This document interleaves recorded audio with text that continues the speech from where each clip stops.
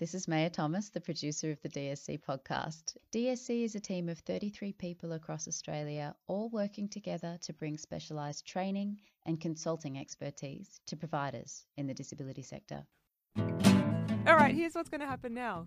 Hello and welcome to our podcast. We are DSC. Your turn, you're the boss. Disability Done Different. Candid Conversations. Hope you are ready because we're starting. Welcome to Disability Done Different, Candid Conversations in a COVID world. Welcome to Vanessa Toy, my co-director. Hi, everyone. A lot of you would know that Vanessa is also my wife.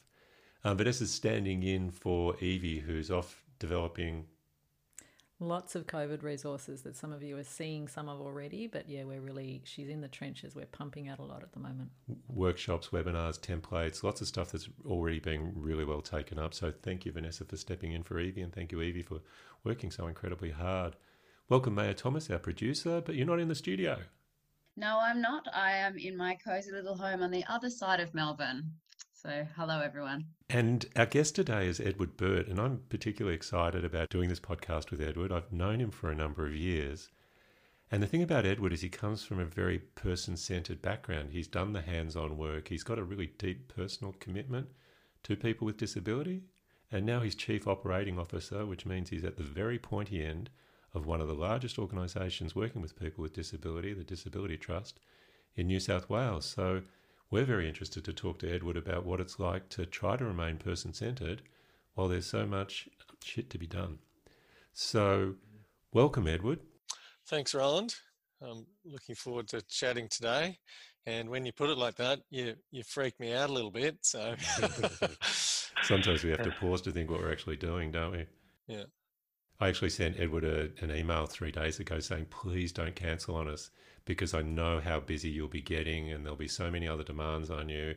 And you get to this morning and you think, I really don't want to do this. I just need to be doing important stuff, not talking stuff. And so I'm really grateful that you didn't cancel on us and that you're here.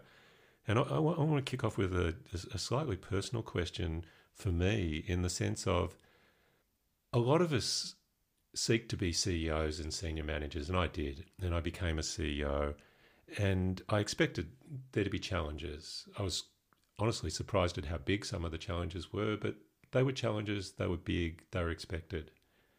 No one signed up for the scale of what we're currently seeing with COVID-19 and what you're currently seeing in the disability sector. When I look back, I think I'm grateful that I'm not a CEO right now, because I wouldn't be able to switch off at all. I'd find it very hard to go to sleep. I'd find it, hard to be with my family. I'm finding it hard anywhere at the moment. We can talk about that, but we're not talking to me. We're talking to you. So how are you coping with the sheer level of stress as Chief Operations Officer of an organisation that supports, assists and cares, we can use the word care again, for so many people with disability in New South Wales? How are we coping? How are you coping? No, I didn't say we. How am I coping? I think, like everybody, I am taking it a day at a time and a week at a time. And, things are just moving and evolving so rapidly. I think everybody, including me, is in the position that they are in. I still have my job. I'm needed at the moment in terms of helping to lead a large organisation with 1,700 people and thousands of people requiring support, and so that's not going away anytime soon. So I'm grateful for that that I have a role to play and a job, I'm seeing all of these people, some of whom from our own services, who've been impacted through service closures and reduction in hours, which is really deeply upsetting for everybody. So I think, I think probably I have moments where I feel incredibly anxious and worried, and then I have moments where I think there is some terrific innovations that are going on as well. We've got people learning new ways of doing things, new approaches, and we just have to keep moving forward. I learned that quarantine from the French means 40 days. I didn't know that. So that's something to keep in mind. We are going to be in this state for some time, and we need to be thinking, what's on the other side of this? What are the things that we're going to learn on this journey together, and how can we be better at the end of it? And it's interesting that you talk about, having anxiety and then also feeling, noticing and feeling excited about the innovations, because we noticed that too. And can you say a little bit more about, what helps with the managing of the anxiety for you? What are you noticing? Do you mean personally? What am I doing to manage that? I'm probably going to ask you both, actually, but yeah, first for you. Yeah. Look, I think I've got a great team around me. You'd know Margaret Bowen, our CEO, who's an amazing woman, who's leading the organisation.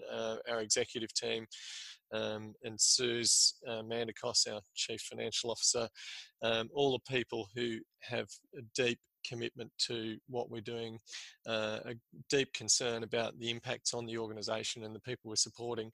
So I think that makes it easier. And I think I've got some habits, I suppose, that make it somewhat easier for me to cope in terms of, taking care of myself, physically, trying to stay healthy and well. I've always had an interest in that. So I think that at times like these, those things do put you in probably a better place. And I do try to be as resilient as I can be. Having been through a lot of difficult, highly complex roles in my career as well, I think probably stands me in a good place. It's not the first time I've faced significant challenges in my career, so I think that's helpful as well. You can roll through a fair bit of the anxiety, can't you? Yeah. We did a survey not so long ago of a very large group of staff and asked them, what is it that supports you when times get really hard? What is it that supports you during challenges? And they said exactly what you just said, Edward: teamwork, knowing the organisation has my back. When we're getting towards social distancing, when we're working more remotely, are you actively thinking about how you continue to collaborate and foster teamwork?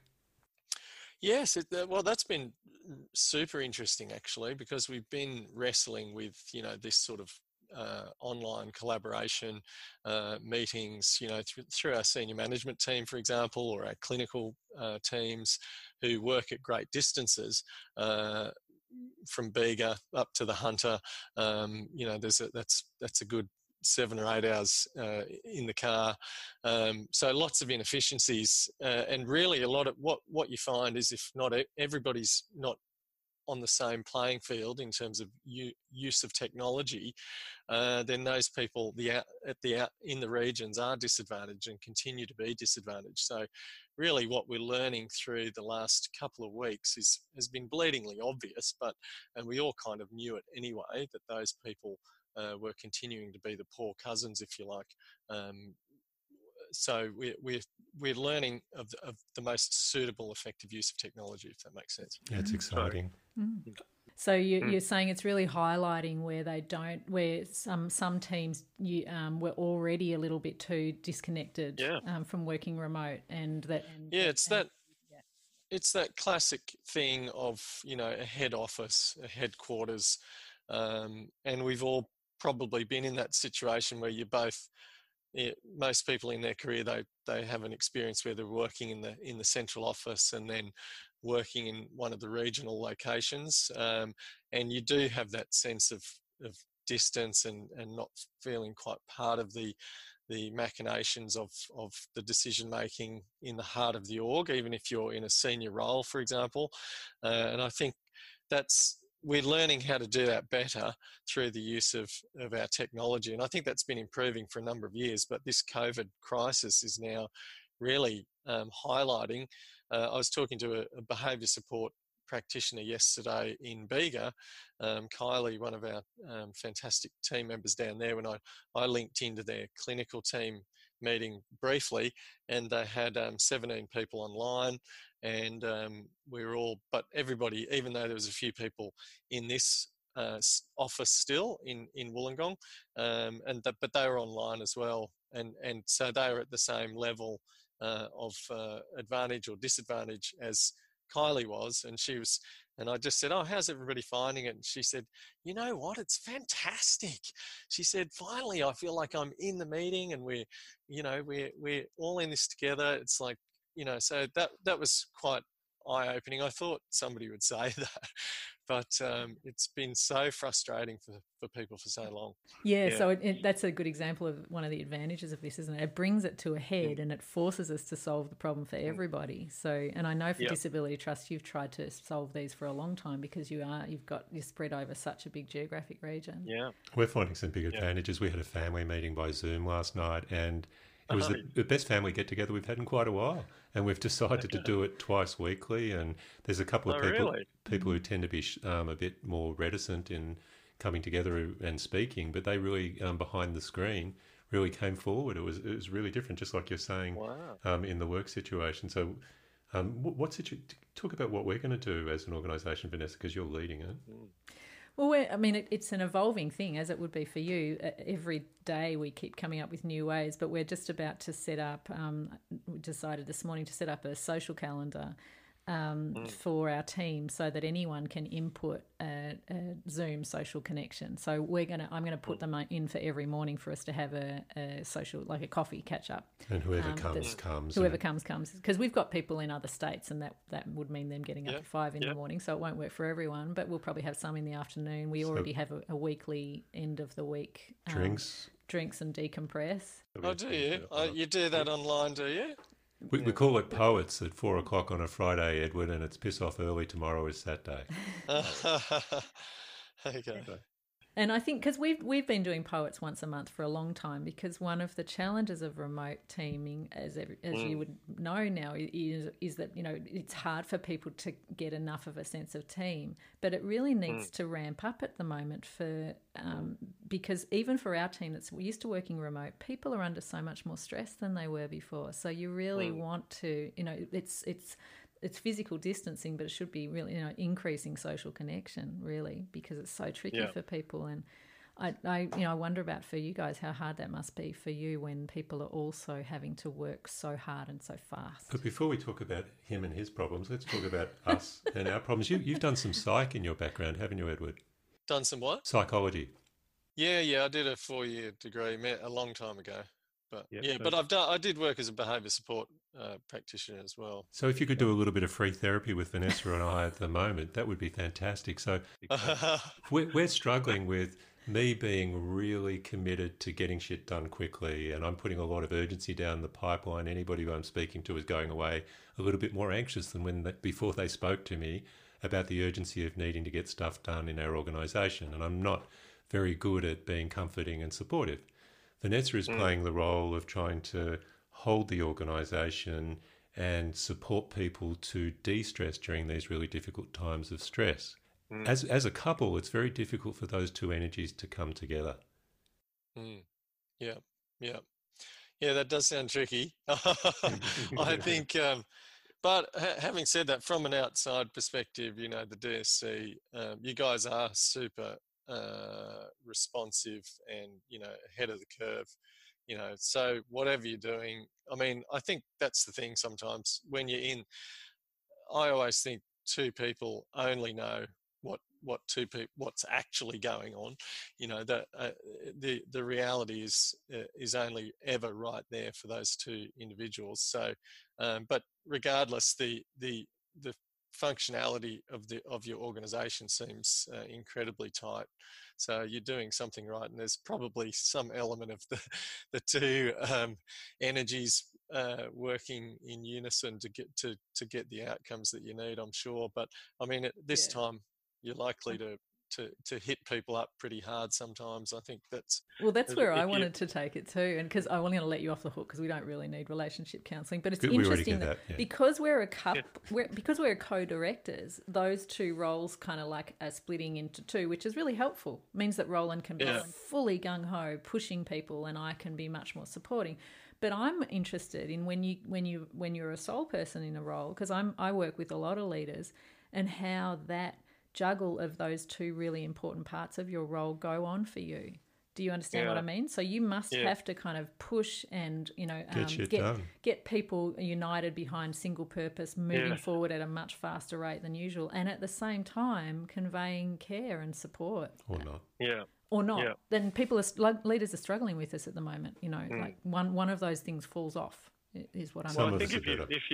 I think if you've got a sort of a single playbook approach, then you're going to come unstuck unless you've got, like you guys have got, the dynamic of the two equal powers, but different approaches. That also works. I mean, I think people in my situation do need to look to the the HR and the industrial side of the work in terms of the legislation and requirements and all of our, those documents around codes of conduct and other things and the expectations of the role, together with the quality side.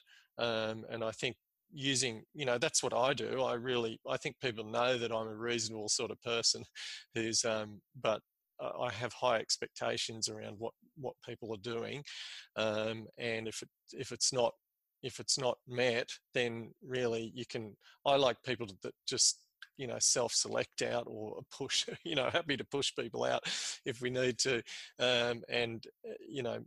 but I think at the end of the day, the expectations are very high in the disability sector. We've got to have high standards and high quality care and support and innovation. It's just an exciting place to work. And if people aren't interested or in their particular role, then they either need to look to how they branch into something new within that sector. There's so many opportunities, or they need to move on and do something different. One of the things we wanted to talk to you about is we've been banging on for years and years that culture eats process for breakfast. I think a lot of people have heard that through us and around us. We didn't invent it. But what does that mean, Vanessa, just briefly? It doesn't matter what you intend, the strategy you have in place, or the rules and procedures that you put in place to manage and control. The culture is actually king. The culture will actually decide what people really do. happens. And you guys have worked really hard at culture for a number of years. Is it paying dividends when you can't do as much? So can you tell us a bit about it? Yeah. I think, and that's what always attracted me to the Disability Trust, to be honest, was the culture. I met Margaret Bowen when I first moved to the Illawarra in about 2010. And I always thought, that's an org I could see myself working with and for. And I think, she's a taskmaster herself, but she also has happy to be proved wrong, happy to be take some steps back to do something differently. But if we've sort of agreed on an approach, then do that approach. And if it needs to change, communicate that, and we'll do something differently. But don't do this half-baked, oh no, well, the boss said we have to do it, and then we're going to do it, and it's not working, and I told you so. Well, that's not helpful for anybody, least of all our clients at the end of the day. So, we're all on board with strategies and thinking around, be it for us, it's been centralisation, centralising a lot of our processes and systems. We're all on board with that as the strategy, but the steps to achieve that outcome are not always clear. You can see a few steps in front, and then but we're all on song with the overall strategy, if that makes sense. And you're reminding me, I really noticed that when I worked with you guys a few years ago, the very strong learning together approach, and the sense that you're all in it together. Everyone, from the top to the front line, it's sort of in it together to solve the problems, and not pretending it's perfect. And it's a very strong culture, I think. Yeah. Well, I'll give you an example as well. Just now, I did apologise for a COVID-19 sort of consultation that we're doing with our frontline teams at the moment. We ran 3 of those yesterday, where we had about, I think, 100 people across the 3 sessions joining in for an hour.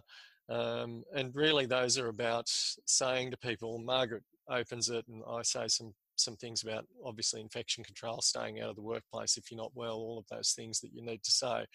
But importantly, it's about saying we need you to help us understand what's happening in your, supported living services, in your, clinical programs. How do we need to adapt to this, for one of, it's a cheesy term right now, but unprecedented scenario that's unfolding. And, we mean that genuinely. We're not ticking boxes for the sake of industrial processes. Obviously, the unions, very interested in those things happening, but at the end of the day, we're happy to have those guys on board too. They're only going to strengthen our response. Jumping in there, Ed, would there be a bunch of organisations out there, and the big ones, and I've worked for or with some of them, that would be bunkered down with a war cabinet of 5 or 6 people making all the brilliant decisions from head office, and you guys are choosing to do a different approach, which is to also make sure you're connected to the people at the front line. Some of these folks in some of the bigger organisations are scared of talking to the front line. They wouldn't do that. So is it challenging to talk to the front line? Is it working? What's happening? Look, I love that. I think it's really, that is the business, is the front line. So if we don't, if things aren't working, if people are scared about how to use personal protective equipment or the stocks that we've got available, and that's going to keep them out of the workplace, then we're screwed, really.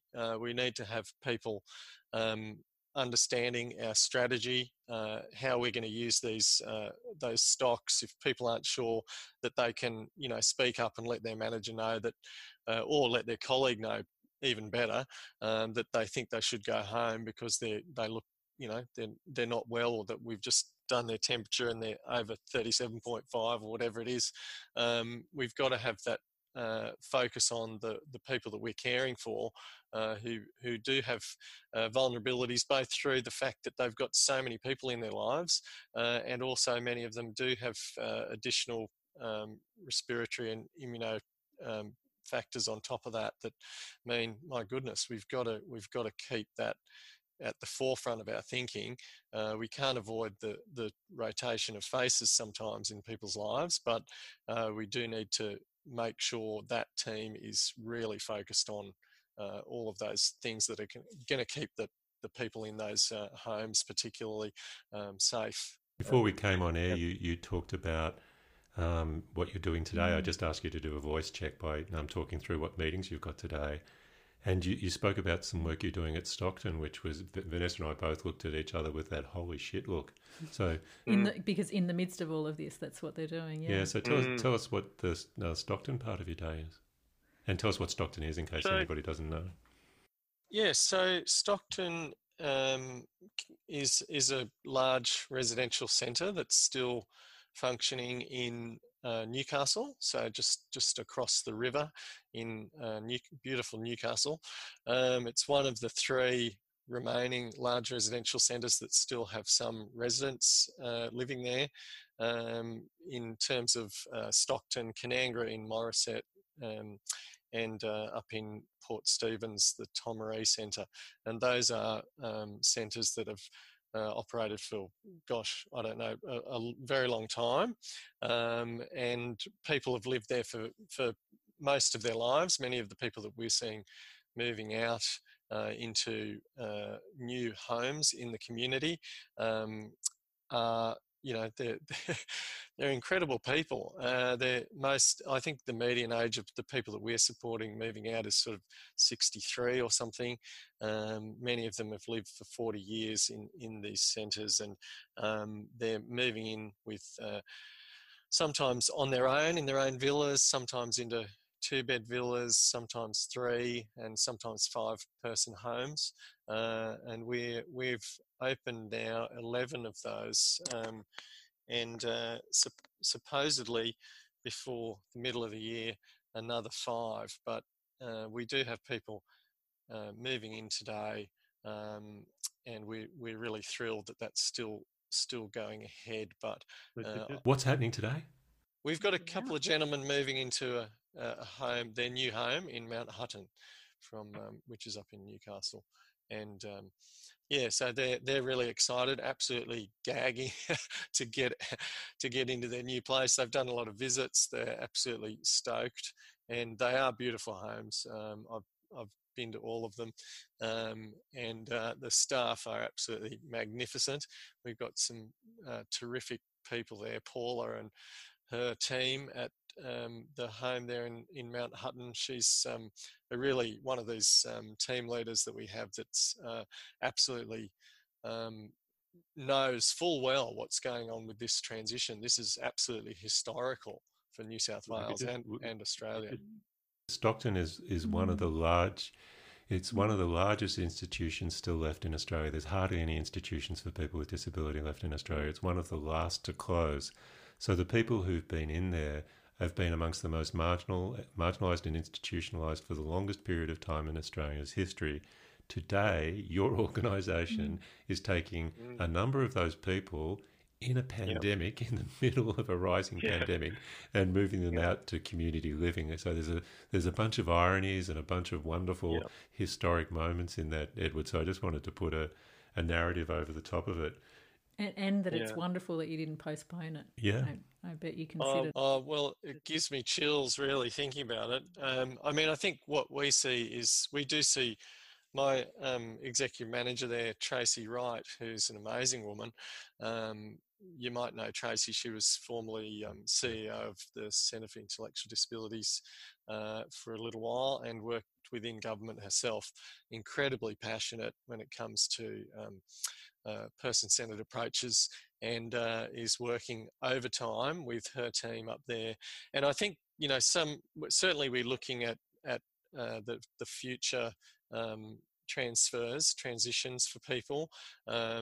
We do need to think every day. We're reviewing what's happening, but we just think we've seen really good outcomes for people moving to community, and we think they're so excited, their families are excited.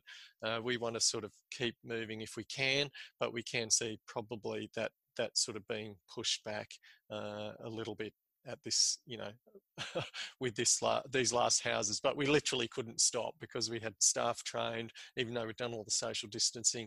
And in fact, as I say, people are thriving, I would have to say. You'd have to guess that they're mathematically safer in smaller houses in the community than they are in large institutions. Right. Yeah, and it just makes me want to ask you, Edward, because obviously you're not letting COVID, stop some of these really significant things that are happening. But what are you finding are the sort of the biggest operational challenges, the hardest ones to solve with COVID? And we sort of imagine that every day you're triaging 2 or 3 times a day. What do I need to get done next? What do I need to get done next? Is it really the way you're operating, or? Look, I think there's a few things that, interestingly, with the closure of our group services. So last week, on I think it was Tuesday or Wednesday. It's now Wednesday of the following week. So a lot happens in a week. It was about a year ago, really, wasn't it? Yeah, it does. Yeah. We decided that, with all of the indications that it would not be responsible to continue to operate those group programs. And it was probably a little bit ahead of other people's decision making around that. I think a lot of other providers are doing that now as well, but even so, I've noticed some business as usual approaches over the weekend that I found a bit surprising. But we made that decision, so that I think it's just the enormity of communicating with all of those frontline staff. We've worked really hard around permanency for our staff over the last few years, so I feel somewhat that I can sleep straight in bed at night if I get some sleep. We've tried really hard to get people across onto permanent rosters wherever we can. So I think we're up around 84%, something like that, of our shifts are filled by permanent people, which is really good. Obviously, there's a lot of part-time in that, I will say. It's not as though we've got, we'd like to be better in terms of full-time positions for our direct support professionals, but that's where we are at the moment. So, but nonetheless, a lot of casual and a lot of really good casual people have been impacted through the closures. And I think this week and next week indeed is about with our rostering systems is communicating with hundreds and hundreds of people, trying to redeploy people where we can, try to retrain people where they need it into working in group home environments, and so that in itself is big. I've just walked past our L&D team doing some socially distant infection control training for people who will be working in the group homes. So it's all of those sort of things. I'm also really focused on the personal protective equipment side of things, to be honest. I think that's a huge problem for Australia, and I feel like we're a bit of a backwater at the moment on a global scale when it comes to personal protective equipment. Hopefully by the time this podcast goes to air, this won't be the issue that it is, Edward, but we're working with a clinical nurse up in New South Wales to do PPE nationwide training. She can't get one set of PPE equipment to prepare the training. So hopefully when people are listening to this, they laugh and say, we've moved on from that. But that's just... It's very dangerous, yeah. And I was going to say, where, as you say, Australia feels like a backwater, and then the disability sector feels like the backwater of Australia, doesn't it, around some of this equipment. Which is my final question. I don't know if you've got any other, Vanessa.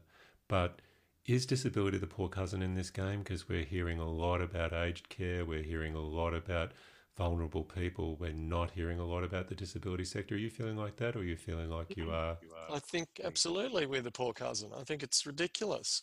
We've got 30,000 people in, in various sort of group shared living arrangements who need support around this country, supported by thousands and thousands of staff who, if that is not the front line of community health, you tell me what is. I mean, we know that aged care needs absolutely the same focus, but we are in deep trouble if we don't get our eyes on this issue. I mean, we've been communicating with Minister Roberts' office and Minister Ward here, and up through Bill Shorten's side, to try and raise this. And I know the whatever it's called, the AHPPC, their focus. But we heard from the World Health Organization that there's a global short supply of personal protective equipment.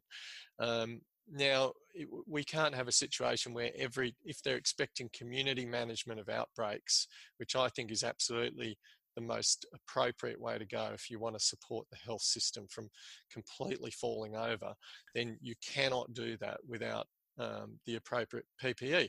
And we would not normally stock face shields and gowns and boot covers and gloves of the nature that are going to be needed. So we just have to work this out urgently. Do we need to fly a Lockheed over to bloody probably Wuhan could do it. They had 42,000 frontline healthcare workers, not a single infection for those people. And they've, it just feels like we're playing a guessing game. I mean, I may well be COVID-19 positive as we speak. I don't know, and we just don't have we should just be doing straight up mandatory testing for all of our frontline teams. It's just, we cannot run that risk. I just want to summarise the key points of what you're saying here, Edward, so everybody can hear them that doesn't already understand them. But there's tens of thousands of people with disability who require a level of support which cannot be turned off. They require a range of staff to come in who have a range of connections that they bring into those persons' homes. Tens of thousands of those people have immune vulnerability issues. That some of them are very, very vulnerable, are already on ventilators before COVID-19. Unless something significant is done around that situation, significant numbers of people are going to die. And it is not being treated in the same way as the aged care sector. It's not being given the same level of priority or attention. Is that a reasonable... that was my own opinion, obviously, but is that reasonable? No, I think that feels like an accurate assessment and statement at the moment. It's mentioned as a bit of an afterthought, I think, a lot of the time. Yeah. The other thing I heard you saying too, or what was in the subtext of what you were saying, was that as workers at the moment, they're effectively acting as health workers, so that we need protective PPE for preventing infection, but we're also attempting to care for people with COVID in their homes. We're attempting to take the pressure from the hospital system, and that requires a really high quality PPE. So, and that's not being addressed. And the issues will change as the weeks go by, and it'll move on from PPE to the fact that we can't get nurses and we need to train workers more in a medical, paramedical type fashion. So the issue is going to move pretty quickly, but we need to wind up, and we need to let you get back to your day job. And just want to thank you, Edward, for being Edward, and thank you also for making time for a podcast when you've got some really serious stuff to get done. And we just want to wish you and the Disability Trust, Godspeed. And I'm not religious, but Godspeed, good luck, and our thoughts are with you, but you've clearly got something to say. Well, I just think, I really am cautiously optimistic we're going to move through this COVID crisis. It's going to get messy, I think, at some points, but the thing for people with disability in Australia is it's tantalisingly close in terms of the things that are going on within the NDIS operating environment in terms of achieving great things in terms of quality of life and outcomes, and I think there's a lot of fear within government and other places that the increasing costs associated with NDIA, but that's often a lot of that's associated with the design of the scheme. And I think if we really get back, and there's been so much unmet need in our community, we're seeing that starting to be met. And then I think what we'll see over time is the tailing off of a lot of costs. There's high costs, but we're going to see some terrific innovations. And I really hope we can continue on that path. We can learn a lot through this COVID crisis and come out the other side with that strong focus in mind. We can't see that disrupted. I love that you say that, and it comes across when you. It's come across to me the whole time, your optimism and seeing it as an opportunity. And I just want to join Roland too. I'm really appreciative that you've given us this opportunity. I feel like you've given us a little bit of a window into your world and the way Disability Trust is approaching this. I really appreciated it. Thank you, Edward. Thank you so much, Edward. Thanks so much. You've been listening to Disability Done Different, Candid Conversations, a podcast by DSC and produced by me, Maya Thomas. Since we recorded this episode, we've released 7 new resources for organisations to support your planning and action through COVID-19. You can check them out and subscribe at teamdsc.com.au.